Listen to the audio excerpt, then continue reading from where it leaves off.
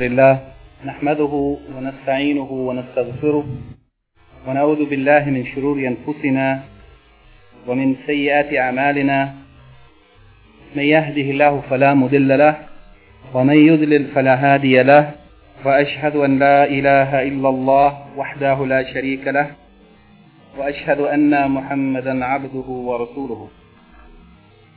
Verily the praise belongs to Allah. We praise Him, seek His assistance and forgiveness, and we seek refuge in Allah from the evil of ourselves and the evil consequences of our deeds. Whoever Allah guides, there is no one that can lead him astray, and whoever Allah leads astray, there is no one that can guide him. I bear witness that nothing deserves to be worshipped except Allah alone, and that He has no partners or associates. And I bear witness that Muhammad sallallahu alayhi wa sallam is His slave servant and His messenger. This evening, bi-idhnillahi ta'ala, we would like to continue with the review of the lectures previously taken from the Aqidah of Ahl Sunnah wal Jama'ah, or the Aqidah of Al-Imaam ibn Abi Zaid rahimahullah, by quickly reviewing the text that we have covered along with the questions that came with each handout. The first paragraph that we will discuss this evening is point number 6, or paragraph number 6, where Al-Imaam ibn Abi Zaid rahimahullah mentions from amongst those things that it is obligatory to have a firm conviction in and to pronounce on the tongue and to act in accordance with it. It is وَالْإِيمَانُ بِالْقَدْرِ خيره وشره حلوه ومره. Yani it is also required that the Muslim have iman or faith in al-qadr, the divine decree. خيره وشره, it's good and it's evil. حلوه ومره, it's sweet and it's bitter. وكل ذلك قد قدره الله ربنا ومقادر الأمور بيده ومصدرها عن قضائه.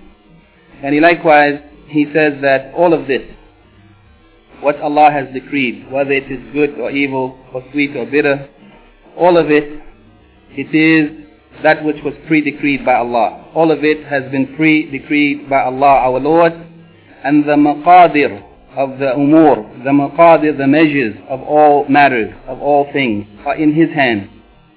And its source, the source of whatever Allah has decreed and what He has executed, all of it is from His qada, the execution, Allah's execution of what He decrees. This is the beginning of the topic here of al-qadr wal-qada and the matters related to it. And then he goes on to say concerning that which is related to al-ilm and its relation to the divine decree. علم كل شيء قبل كونه, that Allah subhanahu wa ta'ala knew everything before its existence, yani before He brought it into existence. فجرى على قدره, and everything happened or came to pass in accordance with His qadr, in accordance with what He has decreed. Allah subhanahu wa ta'ala knew everything before it happened, and everything happened, it comes to pass as He has pre-decreed it. لا يكون من عباده قول ولا عمل إلا وَقَدْ قَضَاهُ وَسَبَقَ عِلْمُهُ بِهِ. Yani nothing happens or nothing takes place from the servants of Allah, whether it is speech or action, except Allah subhanahu wa ta'ala, He is the one who has executed it. He is the one who has brought it into being or allowed it to happen. And that thing which He has caused to happen, it is preceded by the knowledge of Allah. Yani وَسَبَقَ عِلْمُهُ بِهِ, that Allah, even before He executed it, even before He brought it into being, He had knowledge of it.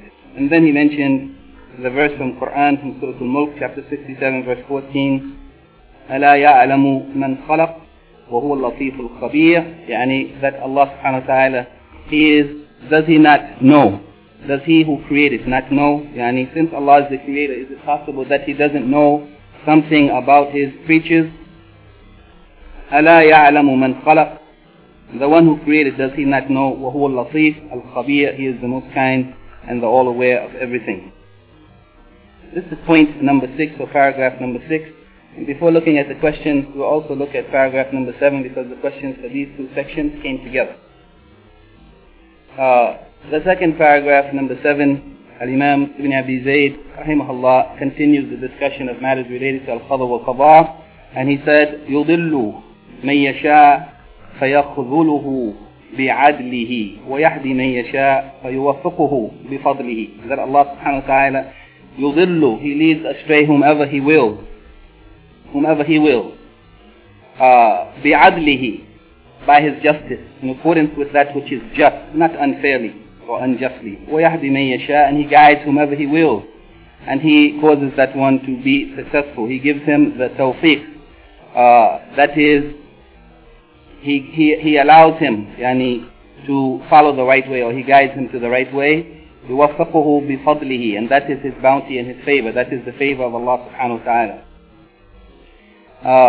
وَكُلٌّ مُيَسِّرٌ بِتَيْسِيرِهِ, and everyone, whether it is the one who is guided by Allah or the one who is abandoned by Allah due to justice, all of it, every one of them, their way is made easy. It is facilitated by the facility of Allah subhanahu wa ta'ala, that he will reach the destination that Allah has decreed for him. وَكُلٌّ مُيَسَّرٌ بِتَيْسِيرِهِ إِلَى مَا سَبَقَ مِنْ عِلْمِهِ, that everyone it will be made easy for him by the facility of Allah to reach that which has preceded in the knowledge of Allah. وقدره من what is from the knowledge of Allah and what He has pre-decreed, من شقي أو سعيد, whether that person will be of the wretched or the unfortunate, the people of hellfire, or whether he will be of those who are fortunate, the people of paradise. تعالى الله أن يكون في ملكه ما لا يريد. Allah is far removed and high above the possibility that anything can take place or happen in His kingdom, in His sovereignty, that He doesn't want, that He doesn't intend to happen. Nothing happens outside of the irada of Allah subhanahu wa ta'ala. أو يكون لأحد عنه غنى, and it is also impossible, it is not possible that anyone can be free of need of Allah subhanahu wa ta'ala.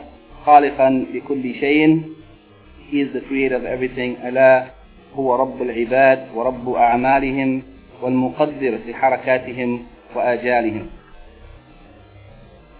According to some of the scripts of this book, the wording is slightly different here. In some of them it says that He is the creator of everything, and some of them said that it is not possible that there could be a creator of anything other than Allah, except Him. He is the Lord of the servants, the creatures, and He is also the one who controls their actions or their deeds, and He is the one who measures and determines their movement as well as their lifespan.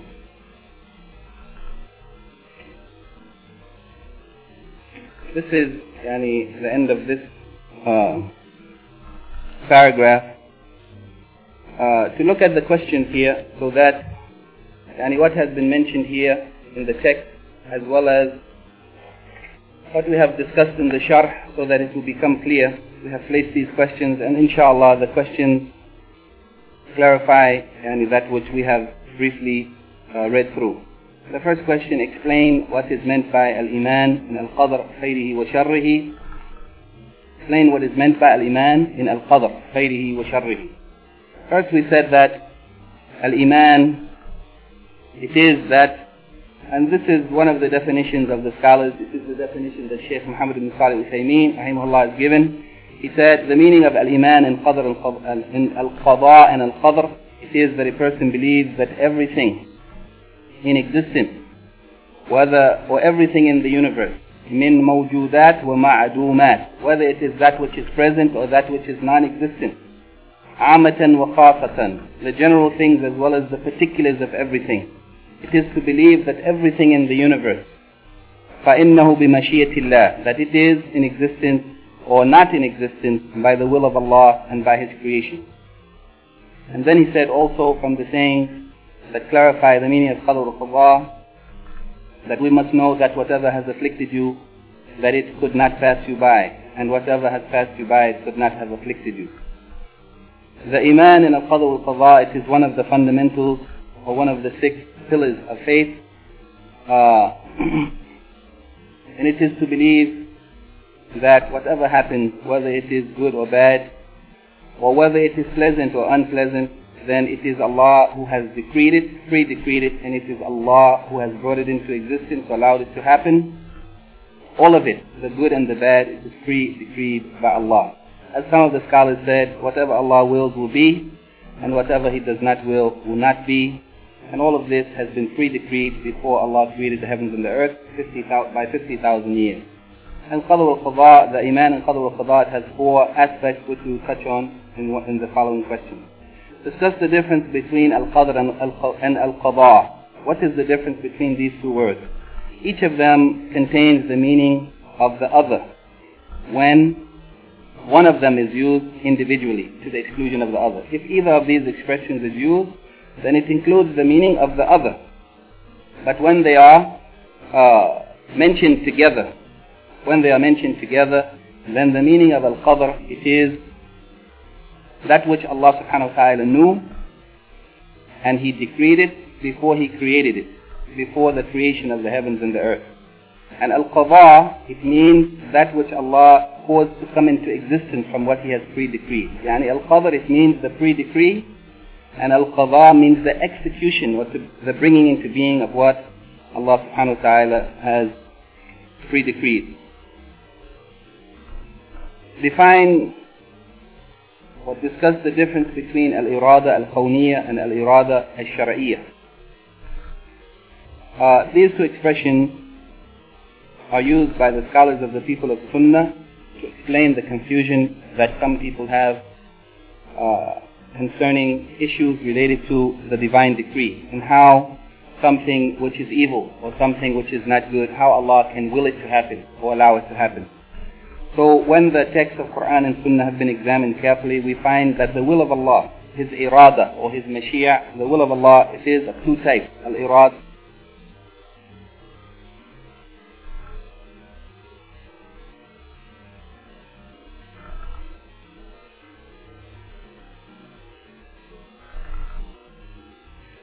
that is, it is Allah's will. And it is like the saying of Allah, فَمَنْ يُرِدِ اللَّهَ أَن يَهْدِيَهُ يَشْرَى صَدْرَهُ لِلْإِسْلَامِ. That whoever Allah wills for him to be guided, then he opens his heart or opens his chest towards Islam. That means that when Allah wills something to be, when He wants it to be, then He causes it to happen. Al-Irada Al-Shar'iyyah, that is, it is the one that has the meaning of Al-Mahabba. It is that which Allah loves, that which Allah legislated, and that which He loves. It is only from that which He is pleased with, and that which He loves. And this is similar to the saying of Allah subhanahu wa ta'ala in Surah An-Nisa chapter 4 verse 27, Allahu yuridu an yatuba alaykum, that Allah wills to turn to you in repentance. It means that Allah has legislated this, and Allah loves this, and Allah is pleased that He turn to you in repentance, yani accepting your repentance. Turn to you and accepting your repentance. So the difference between these two, Al-Kawniyya and Al-Shar'iyyah, Al-Irada Al-Kawniyya, it is that which must happen. If Allah wills it, it has to happen. But it is not necessarily from that which Allah loves. It may be what He loves and is pleased with, or it may not be. And the point is that Al-Irada Al-Kawniyya is that thing when Allah wills it, it has to happen. As for Al-Irada Al-Shar'iyyah, it is not of a necessity that it has to happen. But what is of necessity is that it is only from those things which Allah loves and is pleased with. So the difference between them is that Al-Irada Al-Kawniyya is that which must happen, as opposed to Al-Irada Al-Shar'iyyah, it may or may not happen, while Al-Irada Al-Shar'iyyah is only of those things that Allah loves and is pleased with, and the opposite with Al-Irada Al-Kawniyya, it may be something that Allah is pleased with or not. Mention and explain the four levels or degrees of Al-Iman bil-Qadr, the faith in divine decree. The four levels of Al-Iman and Qadr, it is Al-Iman, it is believing that Allah subhanahu wa ta'ala knows everything in general and the details of it. He had this in His knowledge previously, even before He created the heavens and earth. The second of them is that Allah has written in the preserved tablet, Al-Lawh al-Mahfuz, the measures of everything before they came into existence. The third of them is that there is nothing in the heavens or on the earth except that it is subject to the will of Allah, that it has to be subject to what Allah wills. Nothing can happen outside of His will.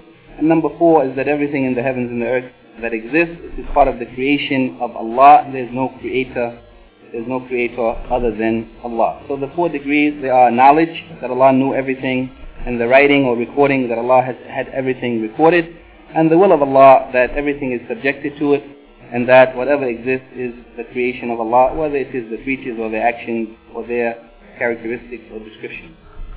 What is the hukum shari concerning one who denies only one of the levels of Al-Iman bil-Qadr? Yani if somebody denies one of the 4 levels of Al-Iman bil-Qadr, said that since the levels of Al-Qadr al-Qada are 4 and all of them are of necessity, whoever disbelieves in one of them, then he has disbelieved in Al-Qadr. And whoever disbelieves in Al-Qadr, then that person is a disbeliever in Allah subhanahu wa ta'ala. Mentioned the 2 deviations or deviant groups related to Al-Iman bil-Qadr. One of them is Al-Jabariyah. They are those who say that the human beings are forced to do whatever they do. And that Allah subhanahu wa ta'ala, He doesn't have any role to play. His irada doesn't, or that the Jabariyah say that the human being has no choice in his actions. That Allah subhanahu wa ta'ala is the one who controls him and forces him to do what he does. As for the Qadariyah, they are those who say that the human being is independent in his actions, and that it is not subject to Allah's will nor to Allah's power, but the human being does whatever he wills. And both of these are extreme deviations, and the correct opinion of the people of Sunnah is between them, that the human being does have free will. However, his free will is limited and subject to the will of Allah. How can we explain the statement that He, Allah, yudillu, or leads astray whomever He wills and abandons him due to His justice? Allah subhanahu wa ta'ala leads astray whomever He wills due to His justice. It means justice means putting something in its proper place. And when Allah subhanahu wa ta'ala had knowledge of His creatures, and He had decreed what they were going to do, then whoever from amongst the creatures chose misguidance, to follow the path of misguidance and to disobey Allah, as a result of that, justly Allah subhanahu wa ta'ala increases them in their misguidance and facilitates for them the means or the ways of their going astray. And this is indeed justice, because here Allah subhanahu wa ta'ala has placed the misguidance in the place where it belongs. Yani He placed it upon the one who seeks misguidance. And this is mentioned in a number of places in the Quran, and amongst them is the saying of Allah, وَإِذْ قَالَ مُوسَى لِقَوْمِهِ يَا قَوْمِ لِمَا تُعْذُونَنِي وَقَدْ تَعْلَمُونَ أَنِّي رَسُولُ اللَّهِ فَلَمَّا زَاغُوا أَزَاغَ اللَّهُ قُلُوبَهُمْ وَاللَّهُ لَا يَهْدِي الْقَوْمَ الْفَاسِقِينَ. In the end of this ayat it said, فَلَمَّا زَاغُوا, when they went astray, when they themselves turned astray, then Allah turned their hearts to that which they have turned. أَزَاغَ اللَّهُ قُلُوبَهُمْ, Allah caused them to go astray after they themselves have turned away, and Allah does not guide the wrongdoing people. Number 8, if everyone is facilitated by Allah to fulfill what He has pre-decreed as to whether he will be shaqi, wretched, or sa'id, happy or fortunate, why should anyone strive in doing good deeds? This is one of the issues that is also confusing to many people concerning the belief in al-qadr wal-qada, that if Allah has pre-decreed everything, whether or not a person will be of the people of paradise or the hellfire, then why should they strive and work hard in doing good deeds? It is because Allah subhanahu wa ta'ala has ordered us to do good deeds. And He has promised those who believe and do good deeds that He would place them or admit them into gardens underneath which rivers flow. Yani Allah has promised the reward for those who do good deeds. And also the Prophet ﷺ, he has said concerning this matter, اعملوا فكل ميسر لما خلق له, that everyone should work, should strive to do good, and it will be made easy for everyone to do that which he has been created for, yani to reach the destination that he has been created to reach. So that it is clear then that nobody, since no one knows what is their pre-decreed destination, then everyone should obey the order of Allah and should follow the instruction of the Prophet ﷺ and try to do good deeds in the hope that what has been pre-decreed for them is good, and whoever strives for good, then Allah facilitates and makes easy for them the doing of good. Does anything happen in this world contrary to Allah's will, contrary to Allah's irada or mashiyah? Explain. First we say that nothing happens in this world contrary to Allah's will. As Al-Imaam ibn Abi Zaid said in the text of his book, that Allah is far removed from the possibility of there being anything in His kingdom that He does not will. How can it happen that something should take place in the kingdom under the sovereignty of Allah that is contrary to Allah's will? While Allah is the creator of everything, and He has power over everything, and He is the one who does whatever He wills. So it is not possible to imagine that something can happen contrary to what Allah wills while He is the creator and has power over everything. As the scholars of Sunnah said, مَا شَاءَ اللَّهُ كَانَ وَمَا لَمْ يَشَاء لَمْ يَكُنْ, that whatever Allah wills, it happens, it will be, and whatever Allah does not will, it will never be. The final question explains the statement, Allah is the creator of the creatures and whatever they do. Yani, Allah is the creator of the creatures and the creator of their actions. How can Allah be the creator of the actions of the creature and then the creature is responsible for their actions? We say that Allah subhanahu wa ta'ala has pre-decreed all of it, the existence of the creatures and whatever they would do. Allah has pre-decreed it and He has written it. And He is the one who willed it to happen in His irada al-kawniyah, that requires that what He wills must happen. He is the one who created it or brought it into existence by His power and in accordance with His knowledge and His wisdom. So we say that the explanation of this is that since the action of the human being is from his sifat or his characteristics, and the sifat or the characteristics of the creatures are part of Allah's creation, and since the actions of the human beings are a result of their will, their irada, and their ability or their power, their qudra, and both of these are created by Allah. The will of the human being, through which he wills to do whatever he wills, and his power to execute his will are both created by Allah. Therefore, since both of these factors are created by Allah, then we say that Allah is the creator of the result of them. However, this doesn't mean that if Allah is the creator of the actions of the human being, that the human being is not responsible, because Allah subhanahu wa ta'ala has ordered the human being to do good and to avoid evil, and He has sent prophets and messengers and revelations to teach the people that which is good, what is pleasing to Him and what is displeasing to Him, and He has promised those who do good His reward and those who disobey punishment, and He has given the human being the ability to choose between right and wrong, and therefore holds the human being responsible for their actions. So from the perspective of creation, that Allah is the one who created the human beings and their creatures, their will and their ability to act, then we say that Allah is the creator of their actions. But from the perspective of the human being being responsible for their actions, Allah giving them the ability to choose and to know right from wrong, then we say the human being is the actual doer of his actions and is therefore responsible for them. The next paragraph, or the next point that was in lecture number 6, which was joined to point number 9 and point number 10, point number 8, 9 and 10, deals with the prophets and the reason for the sending of messengers.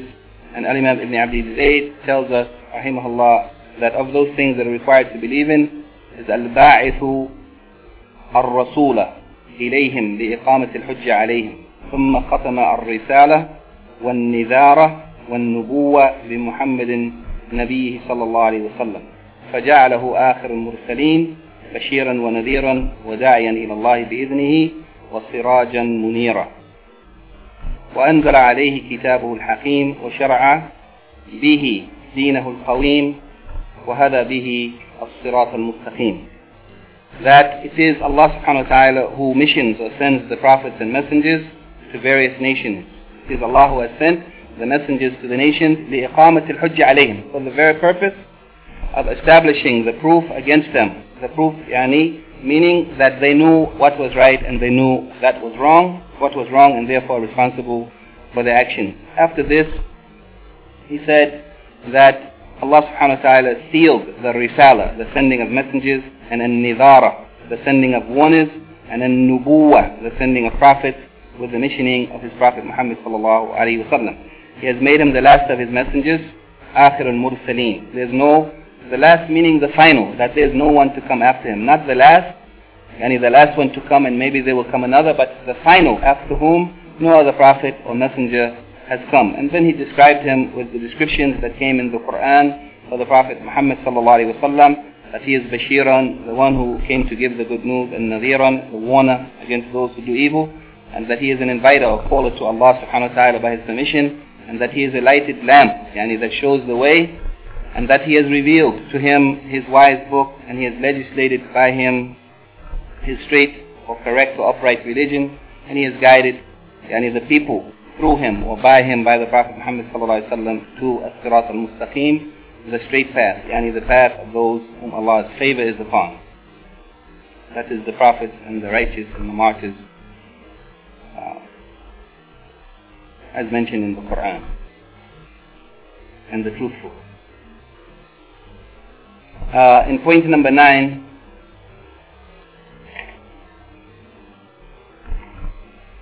he talked about the hour of judgment and the resurrection of the people. Briefly, he said, وَأَنَّ السَّاعَةَ آتِيَةٌ لَا رَيْبَ فِيهَا, that indeed the hour is coming, meaning the hour of judgment, there is no doubt about it. وَأَنَّ اللَّهَ يَبْعَثُ مَنْ يَمُوتُ كَمَا بَدَعَهُمْ يَعُودُونَ, that Allah subhanahu wa ta'ala will indeed resurrect whoever has died. Whoever dies will indeed be resurrected. He will resurrect them, bring them back to life just as He has, and He brought them into being in the beginning, just as He has, and He brought them into existence the first time. On the day of judgment, He will give life again to those who have died. In the last paragraph, also, he has talked about matters related to Yawm al-Qiyamah, of those things that we are required to believe in. وَأَنَّ اللَّهَ سُبْحَانَهُ ضَعَفَ لِعِبَادِهِ الْمُؤْمِنِينَ الْحَسَنَاتِ, that Allah subhanahu wa ta'ala, that He has multiplied the hasanat, the reward for good deeds for His believing servants. وَصَفَحَ لَهُمْ بِالتَّوْبَةِ عَنْ كَبَائِرِ السَّيِّئَاتِ, and He pardons and overlooks. He pardons and overlooks them. He pardons and overlooks the servants, كبائر سيئاتهم, their major sins, by means of tawbah. وغفر لهم الصغائر باجتناب الكبائر, and He has also forgiven them their minor sins by their avoidance of major sins. وجعل من لم يتوب من الكبائر طائرا إلى مشيئته, and He has made the condition of the one who does not repent from his major sins and who dies without repenting, He has made that one to be subjected to on Yawm al-Qiyamah, the Mashiach or the will of Allah. And then he quoted from Surah An-Nisa chapter 4 verse 48, إِنَّ اللَّهَ لَا يَغْفِرُ أَن يُشْرَكَ بِهِ وَيَغْفِرُ مَا دُونَ ذَلِكَ لِمَن يَشَاءُ, that verily Allah does not forgive that shirk, association should be made with Him, between Him and any of His creatures, and He forgives whatever is less than that to whomever He wills. Here, Al-Imaam ibn Abi Zaid has mentioned a point which is the opinion of the majority of scholars, al-Jumhur, that major sins can only be removed by tawbah, while the minor sins might be removed through other means, such as the mere avoidance of major sins. And this is a point that, as we mentioned in the original lecture, that there's difference of opinion about. And there are those scholars who hold that even the major sins might be removed. As it has been mentioned in some authentic hadith, certain deeds, if a person does them, Allah forgives all of their sins, and there's no distinction There is no mention of a distinction between whether they are major sins or minor sins. And Allah knows that. The first question from these sections: what is the purpose for which Allah has missioned Ar-Rusul, the messengers? As Al-Imaam ibn Abi Zaid mentioned, rahimahullah, in the text of his book or his essay, he said that Allah has sent the messengers for the purpose of establishing the proof, the hujjah against the nations. And this is so that they would not have any excuse. They would not be able to say that we didn't know or it wasn't clear. But the sending of the prophets and messengers is a proof against anyone, so that no one will be able to make an excuse. And this is mentioned in Surah An-Nisa, chapter 4, verse 165, رُسُلًا مُبَشِّرِينَ وَمُنذِرِينَ لِأَلَّا يَكُونَ لِلنَّاسِ عَلَى اللَّهِ حُجَّةٌ بَعْدَ الرُّسُولِ. That they have been sent messengers as those who give news, the good news, to those who do good and obey Allah, and warning against those who do evil and disobey Allah, so that there would not be any hujjah or any proof or any argument for the people after the prophets and messengers have been sent. And after the prophets and messengers have been sent and they clarified the issues, then those who disobey, it is only due to pride and stubbornness. What is the hukum shar'i, legal ruling concerning the one who claims an-nubuwwah, prophethood, for himself or for someone else after the missioning of the Prophet Muhammad sallallahu alaihi wasallam? Everyone who claims prophethood, whether for themselves or for someone else, after the Prophet Muhammad sallallahu alaihi wasallam, that person has disbelieved and gone out of Islam. And that is because they have denied the saying of Allah subhanahu wa ta'ala in Surah Al-Ahzab, chapter 33, verse 40. ما كان محمد أبا أحد من رجالكم ولكن رسول الله وخاتم النبيين وكان الله بكل شيء عليما. That the Prophet Muhammad sallallahu alaihi wasallam, he was not the father of any of your men, but he is the messenger of Allah, وخاتم النبيين. He is the seal of the prophets. That means there is no prophet to come after him. Whoever claims it, they have denied the Quran and have fallen into disbelief. Explain the basis of, or the reasoning behind this ruling.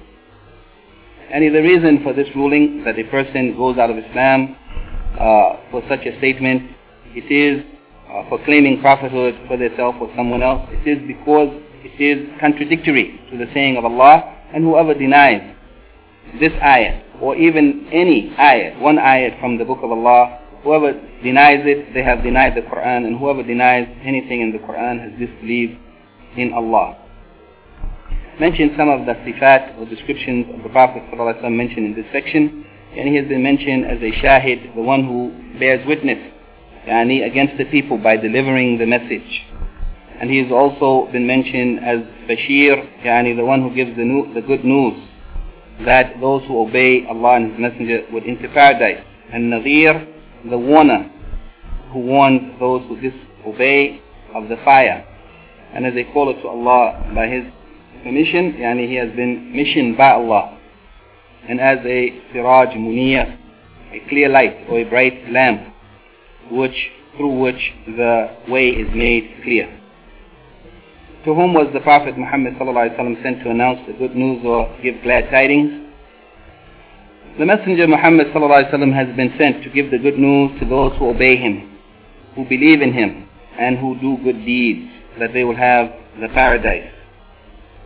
And the verses concerning this are many.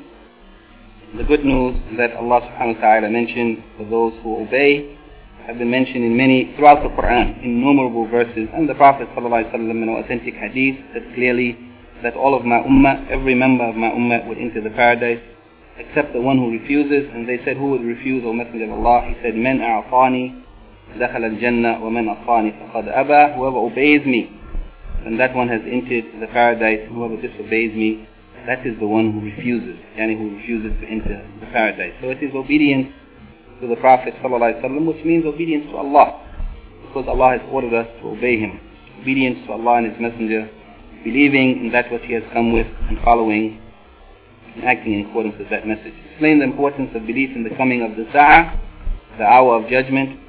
The belief or Al-Iman in As-Sa'ah, the last day or the day of judgment, it is a pillar of the pillars of Iman, and a person's Iman is not complete without it. The person's Iman, a Muslim's Iman, is not complete, is not correct without believing in the pillars of Iman, and this is one of the pillars, the foundations of Al-Iman. Whoever believes in it, it is an encouragement for the true believer who knows that it is true. It is an encouragement for that person who knows that he will meet Allah and he will be taken to account to do good deeds and to avoid sinful deeds. What is the hukm shar'i, the legal ruling concerning one who disbelieves in the coming of the hour? Yani the ruling concerning the one who disbelieves in the hour of judgment, the day of judgment, and that which is related to it, the taking of account and the reward and punishment, that person is a disbeliever, a kafir who has gone totally out of Islam. Because Allah subhanahu wa ta'ala described in many places in the Quran, from amongst them Surah Al-Taghabun, chapter 64, verse 7, described those who disbelieve in the resurrection, who deny it. He described them as kafirs, as disbelievers. He mentioned some of the essential aspects of the faith, of the belief in Al-Yawm al-Akhir, the last day. From amongst the matters related to the belief in Yawm al-Akhir, or the last day, is the belief that the dead will be resurrected from their graves, physically as well as spiritually. Physically as well as spiritually, the bodies will be resurrected, not only the soul. And that all of the people would be paraded or displayed in front of Allah for accounting. And that accounting would be taken by their deeds, or their records, or themselves being weighed in the scale, the mizan. And that people would be rewarded or punished according to their deeds. And that Allah subhanahu wa ta'ala would come on that day with the angels, and that the believers would see Allah in reality on that day. How can one erase al-kaba'ir, the major sins? According to the majority of scholars, the removal of major sins is through sincere repentance. The majority of scholars hold that major sins cannot be removed except by the person repenting before their death. However, some of the scholars held the opinion that there are some deeds which have been mentioned authentically by the Prophet ﷺ, which remove sins in general without any distinction between whether or not it is major or minor sins. And based on this, the second opinion of the scholars is that major sins might be removed by tawbah as well as by the doing of certain deeds that have been reported from the Prophet ﷺ as a means to remove sins in general. Number 10, mention some of the means by which as-sagha'ir, the minor sins, may be removed. The means by which minor sins may be removed are many. From amongst them, that which is mentioned in the hadith of the Prophet ﷺ, reported by Al-Imaam Muslim, rahimahullah, as-salatu al-khamsu wal-jum'atu ila al-jum'ati wa Ramadan ila Ramadan kaffaratun lima baynahuma idha ijtunibat al-kaba'ir. That the 5 prayers of the day, as long as a person avoids major sins, then it is a means, it is a kaffara, a means of removal of their sins. Likewise, the performance of the Jummah prayer from one week to another is a means of removing one's sins. And Ramadan, the fasting of one Ramadan to the next, is a kaffara, a removal of that which is between them, as long as a person avoids the major sins. Likewise, al-Umrah, performing Umrah from one to another, and the Hajj al-Mabrur, the accepted Hajj, is a means of removal of sins. The Prophet ﷺ said that there is no reward for the accepted Hajj except al-Jannah, that a person will definitely enter the paradise. And even the avoidance of major sins, it in and of itself is a means of removing sins, as well as a person who is patient in the face of calamities is a means of erasing their sins. And the doing of good deeds in general, as the Prophet ﷺ said, that good deeds, or as Allah said in the Quran, that good deeds remove sins. And likewise the Prophet ﷺ said in the authentic hadith that whoever does good deeds, that a person should, if a person does commits a sin, they should follow it by good deeds, because good deeds remove evil deeds. Discuss the condition of those who do not repent from their major sins before death. Whoever doesn't repent from the kaba'ir, major sins before death, then that person will be subject to the will of Allah on Yawm al-Qiyamah. And this has been confirmed in a number of hadith of the Prophet ﷺ. From amongst them is the hadith reported by Al-Bukhari, that whoever has committed something of the sins, then Allah covers that person then that person will be subject to Allah's will. If Allah wills, He will pardon him, and if He wills, He will punish him, justly. The person who has committed major sins for which they have not repented before their death, and Allah has covered them up, meaning they have not been punished in this world for them, and likewise they have not repented, then if Allah wills, He will forgive them out of His mercy, and if He wills, He will punish them justly. So it is the madhab of the people of Sunnah that whoever dies having committed major sins for which they have not repented from, then they are subject to the will of Allah. Allah may punish them if He wills, or He may forgive them. Unlike the people who deviated, who said that whoever dies with major sins, they will be in the hellfire forever. That is the Mu'tazila.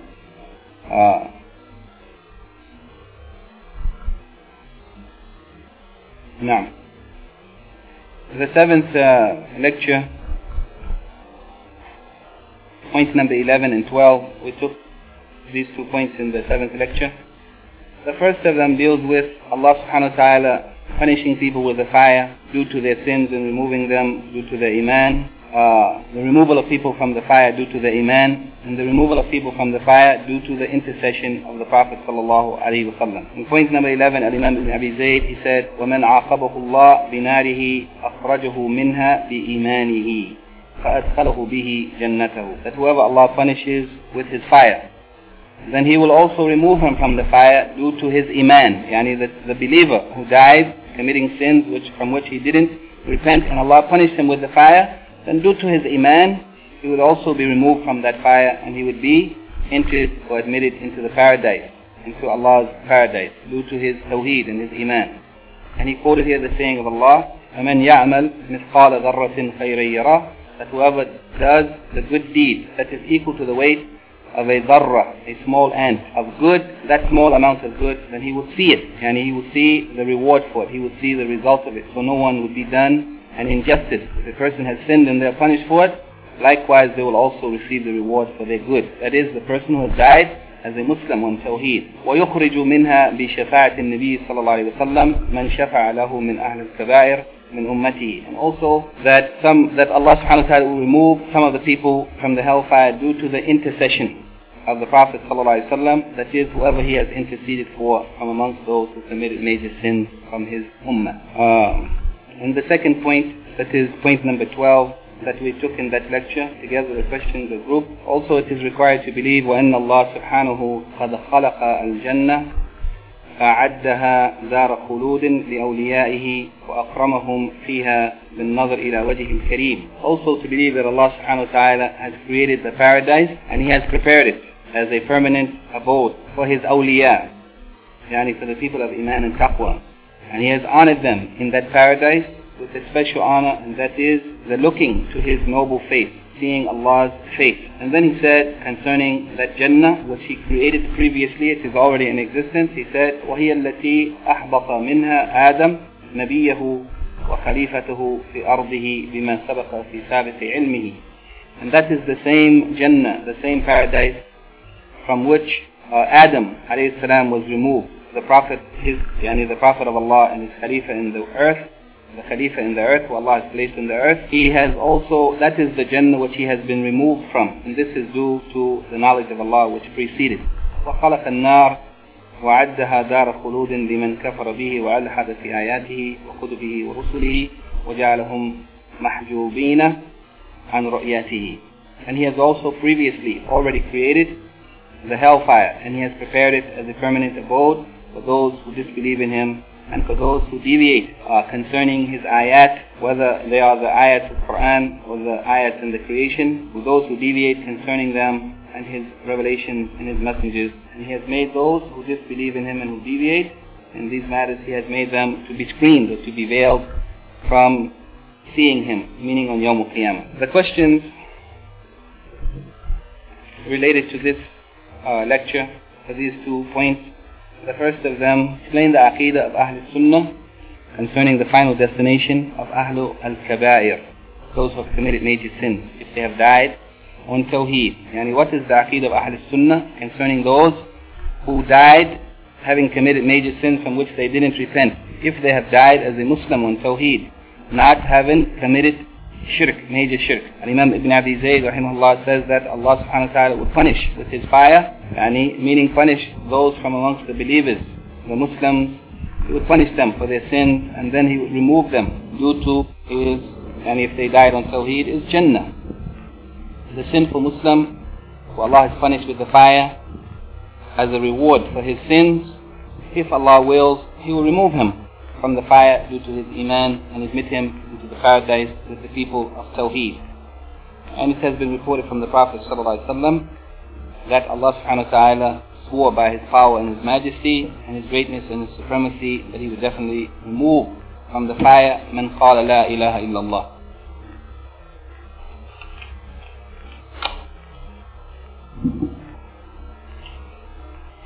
Naam.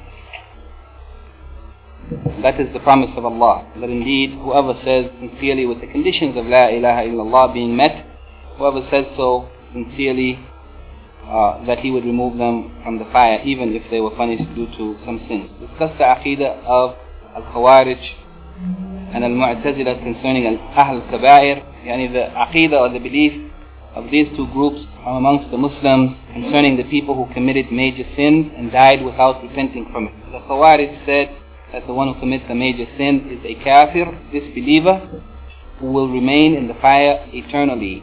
And if that person died without repenting, they said that he is a kafir in this world and he would remain in the hellfire in the next life forever.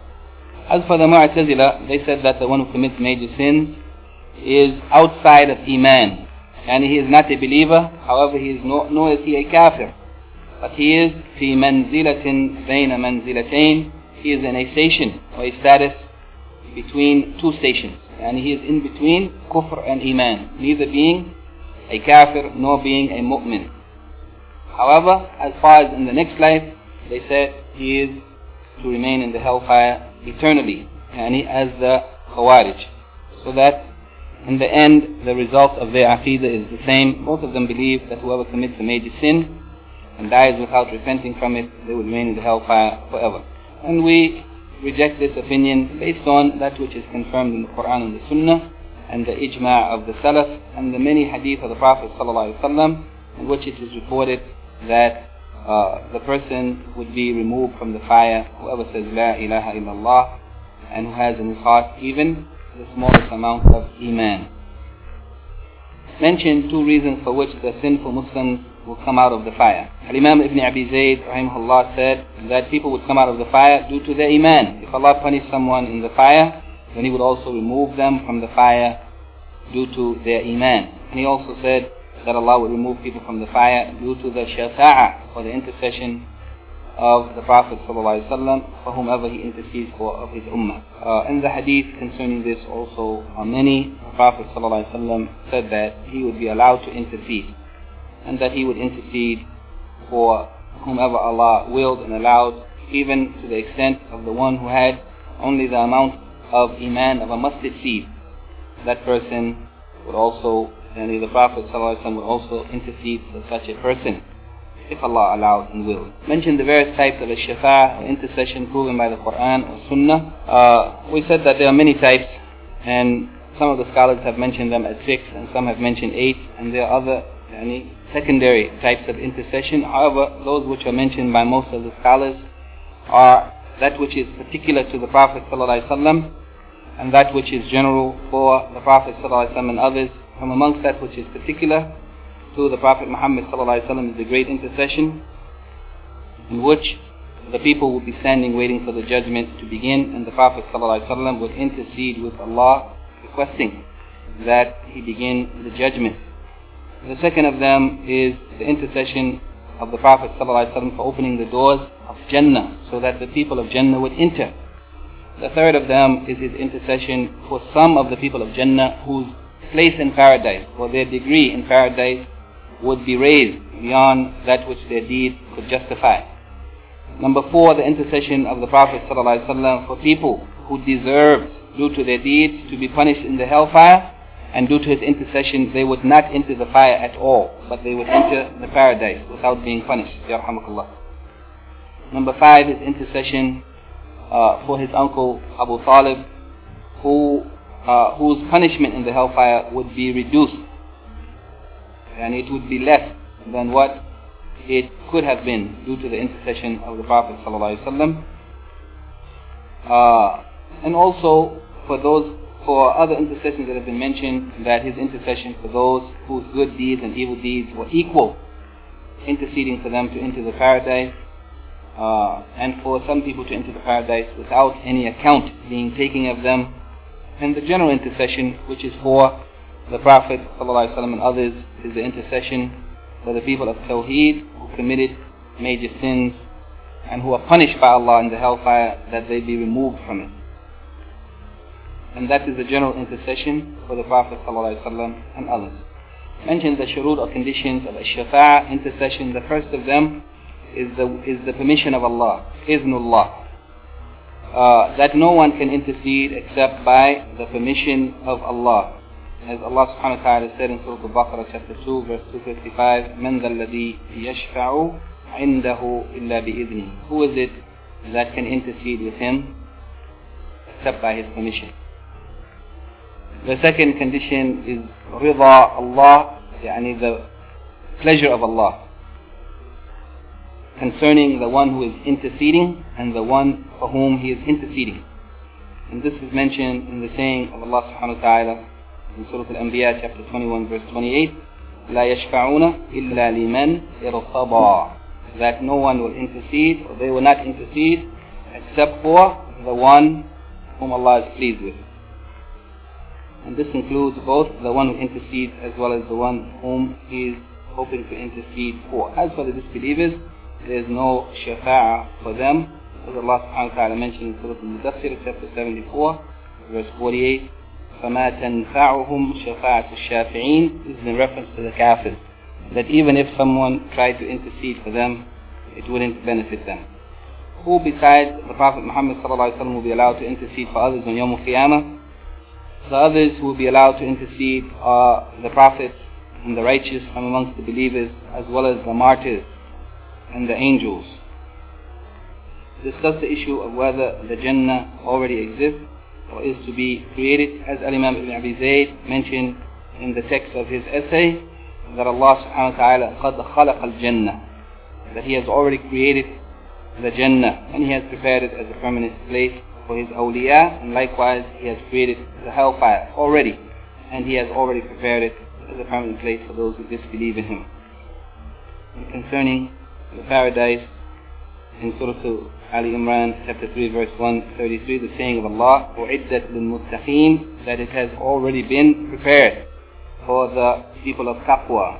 And concerning the fire, the saying of Allah subhanahu wa ta'ala in Surah Al-Baqarah chapter 2 verse 24, أُعِدَّتْ لِلْكَافِرِينَ, that it has already been prepared for the disbelievers. And this is a proof of the existence of the paradise and the hellfire right now. Number 8,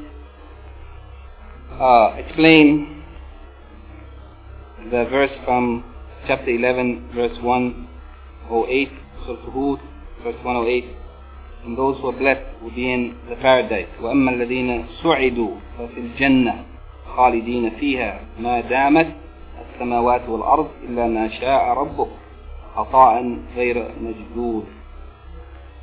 This verse, yani the meaning of it is that those who are blessed, meaning the people of paradise, that they would remain in the paradise for as long as the existence of the heavens and the earth, as long as they remain, except إِلَّا مَا شَاءَ رَبُّكَ, except as your Lord wills. This is a gift from Allah, and being in paradise is a gift from Allah without an end. Shaykh Abdul Rahman al-Sa'di, rahimahullah, in his tafsir of the verse similar to this preceding it, verse 106, إِلَّا مَا شَاءَ رَبُّكَ, he said it is that they would remain in it forever, except the period of time which Allah wills that they would not be in it. And this is the opinion of the majority of the scholars of tafsir. And the istithna, or the exception here, except as your Lord wills, it means that the time that they would not be in the paradise, or in the previous ayat, the hellfire, it is the time that they were not in the paradise yani before they entering it. Their life in this world before they entered the paradise. That is the meaning of that they would be in it as long as the heavens and the earth endure, except as your Lord wills. The exception is the time of the life of the person in this world before entering the paradise. Otherwise, once the person enters the paradise, they will remain in it forever and never come out of it. Explain the verse of the Quran. For those who have done good is al-husna, the best, and al-ziyada, an extra reward that Allah will honor His servants with in the next life. Surah Yunus, chapter 10, verse 26. لِلَّذِينَ أَحْسَنُوا al-husna wa ziyada. Those who do good, it means the people of Iman and good deeds. And the husna, it is the reward that they will receive, that is the Jannah. And the ziyada, it is looking at the noble face of Allah, as it has been recorded in a number of hadith. And among those hadith is the saying of the Prophet ﷺ reported by Bukhari, إِنَّكُمْ سَتَرَوْنَ رَبَّكُمْ إِيَّانًا, that indeed you all will see your Lord with your eyes.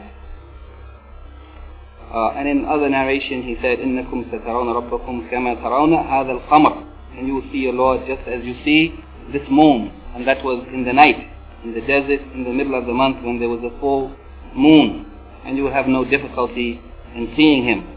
And in the hadith of Suhaib radiallahu anhu, he said that the Prophet ﷺ recited this very ayat, لِلَّذِينَ أَحْسَنُوا وَالْحُسْنَى وَالزِّيَادَةِ, and after reciting it, he said that when the people of paradise enter the paradise, and when the people of hellfire enter the fire, then it will be called out, O people of Jannah. And in that hadith are the words that verily you have a maw'id, an appointment with your Lord.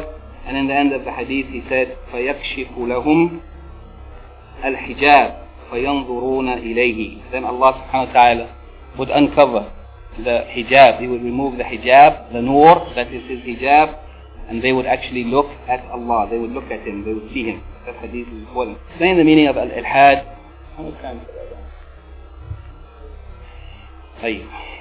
We'll stop here with this lecture. And he explained the meaning of al-ilhad in reference to the ayat or the verses of the Book of Allah.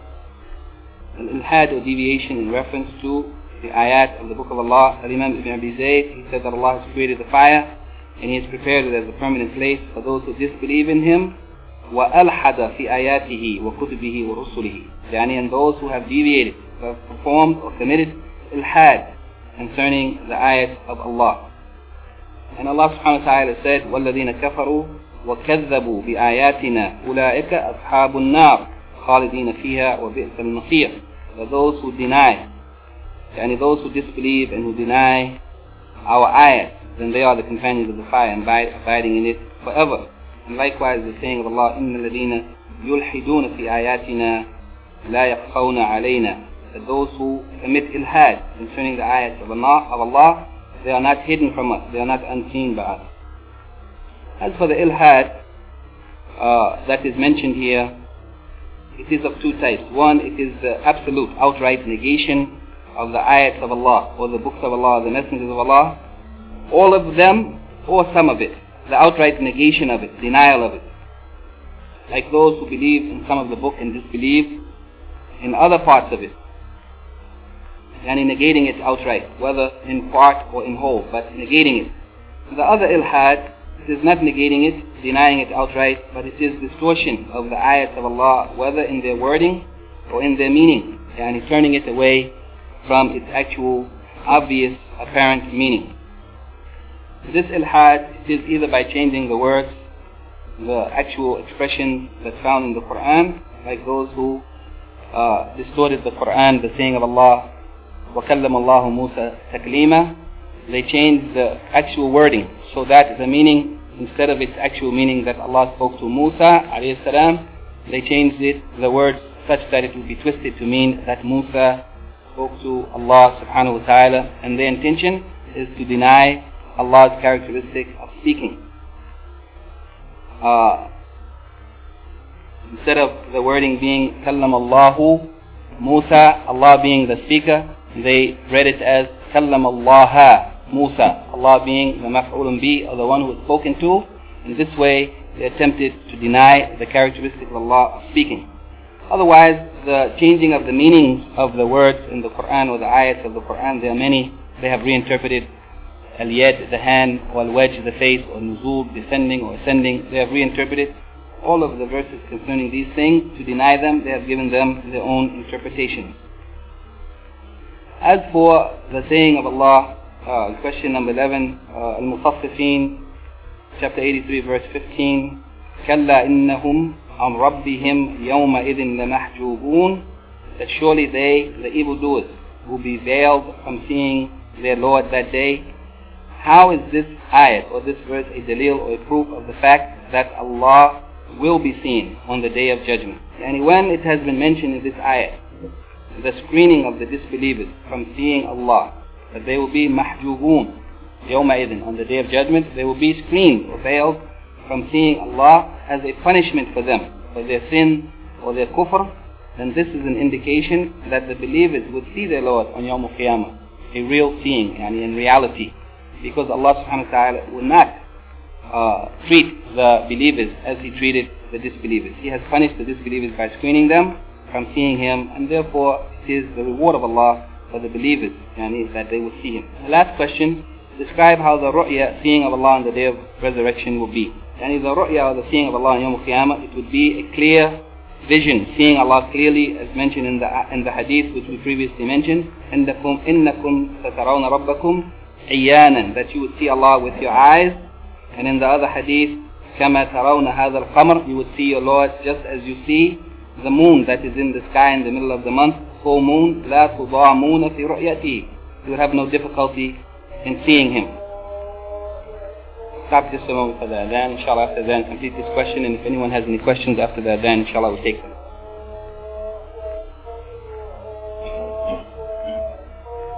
Allah.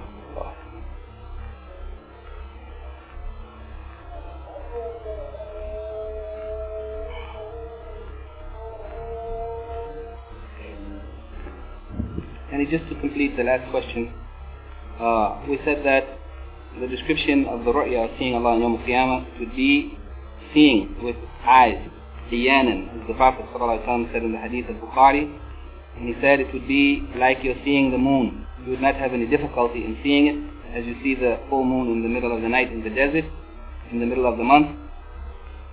And here we should remember that the comparison here is not between the two things that are seen. The comparison here is not between the moon, that you would see Allah as you see the moon. There is no comparison between the moon and Allah subhanahu wa ta'ala, because we cannot make any comparison between Allah and His creatures. But the comparison here is between the way in which, the clarity with which you would see the moon in the middle of the night, in the middle of the month, in the desert. The comparison is between the clarity of seeing the moon at that time and the clarity with which Allah subhanahu wa ta'ala would be seen by the believers on Yawm al-Qiyamah. And also from the description of how Allah subhanahu wa ta'ala would be seen is the hadith of Suhayd radiallahu anhu in the Sahih of Muslim, in which he mentioned at the end of that hadith, فَيَكْشِفُ لَهُمْ الْحِجَابِ فَيَنْظُرُونَ إِلَيْهِ, that Allah subhanahu wa ta'ala would remove the hijab, His nur, He would remove it, and they would look, the people would look to Allah, they would look at Allah. That means they would be actually seeing Allah. This is the end of what we can cover here. Inshallah, maybe we can take 5 or 10 minutes, since we have stopped here without going to the next section that we intended to cover. Maybe we can take the time for any comments or any corrections or any questions, inshallah. Keeping in mind that these questions, inshallah, are the basis for the examination, except that, as I said before, the questions on the exam will be easier. Naam. Tafadhal.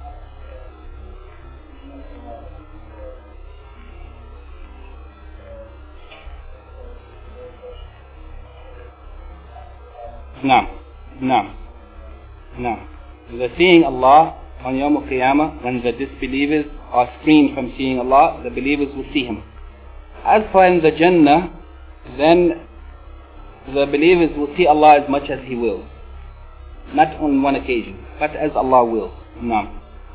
And as the Prophet ﷺ said in some of the hadith, that in Jannah, the believers seeing Allah, it would be the greatest joy that they would experience in Jannah.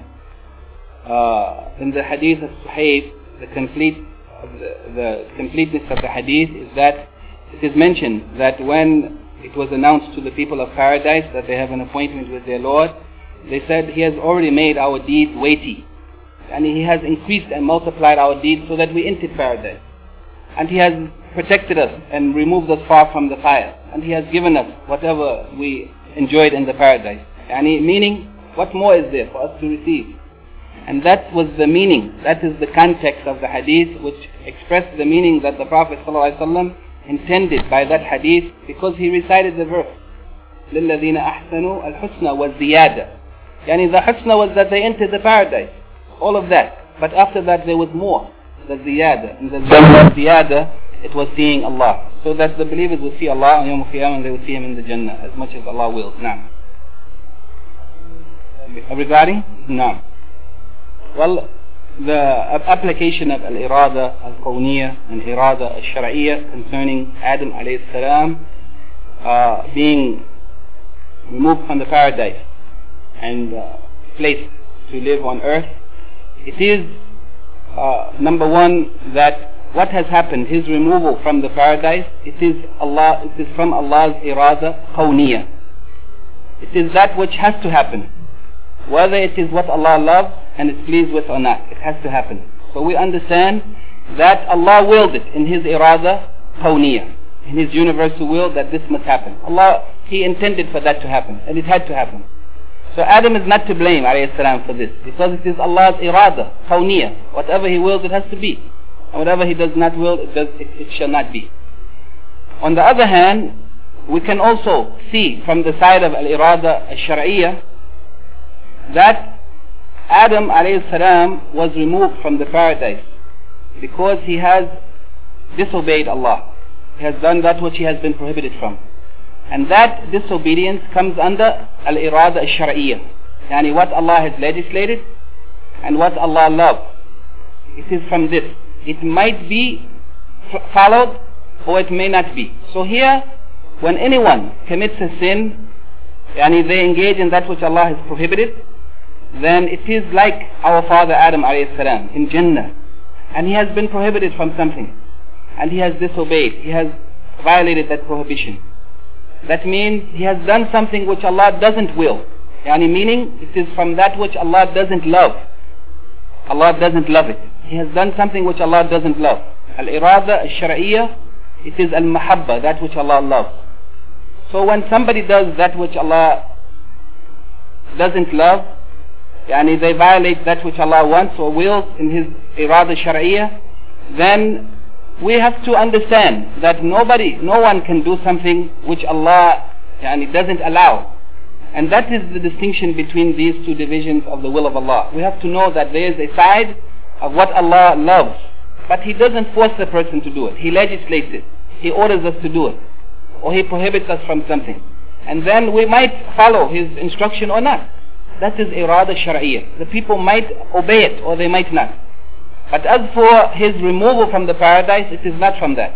It is from al-irada al-kawniyya. It is from that which Allah willed to be, and it has to be, for some wisdom. It is by Allah's wisdom that Adam alayhi salam was removed from the paradise. It is Allah's wisdom, and it is not something to blame Adam alayhi salam for. Now, it is only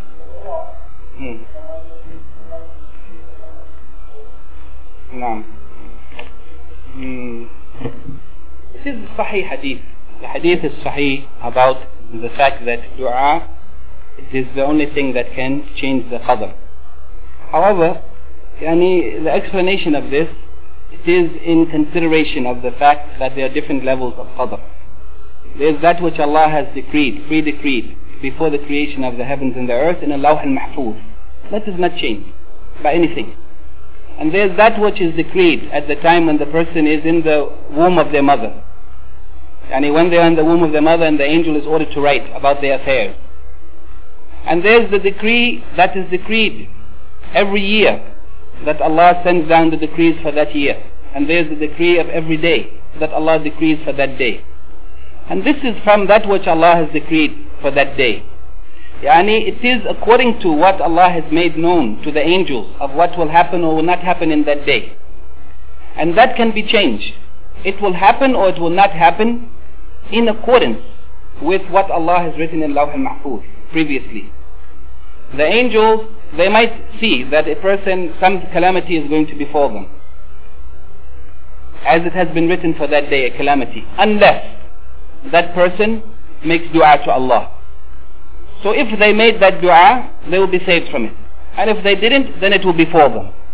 How will it happen? It will happen according to what has been pre-decreed in Lawh al-Mahfuz.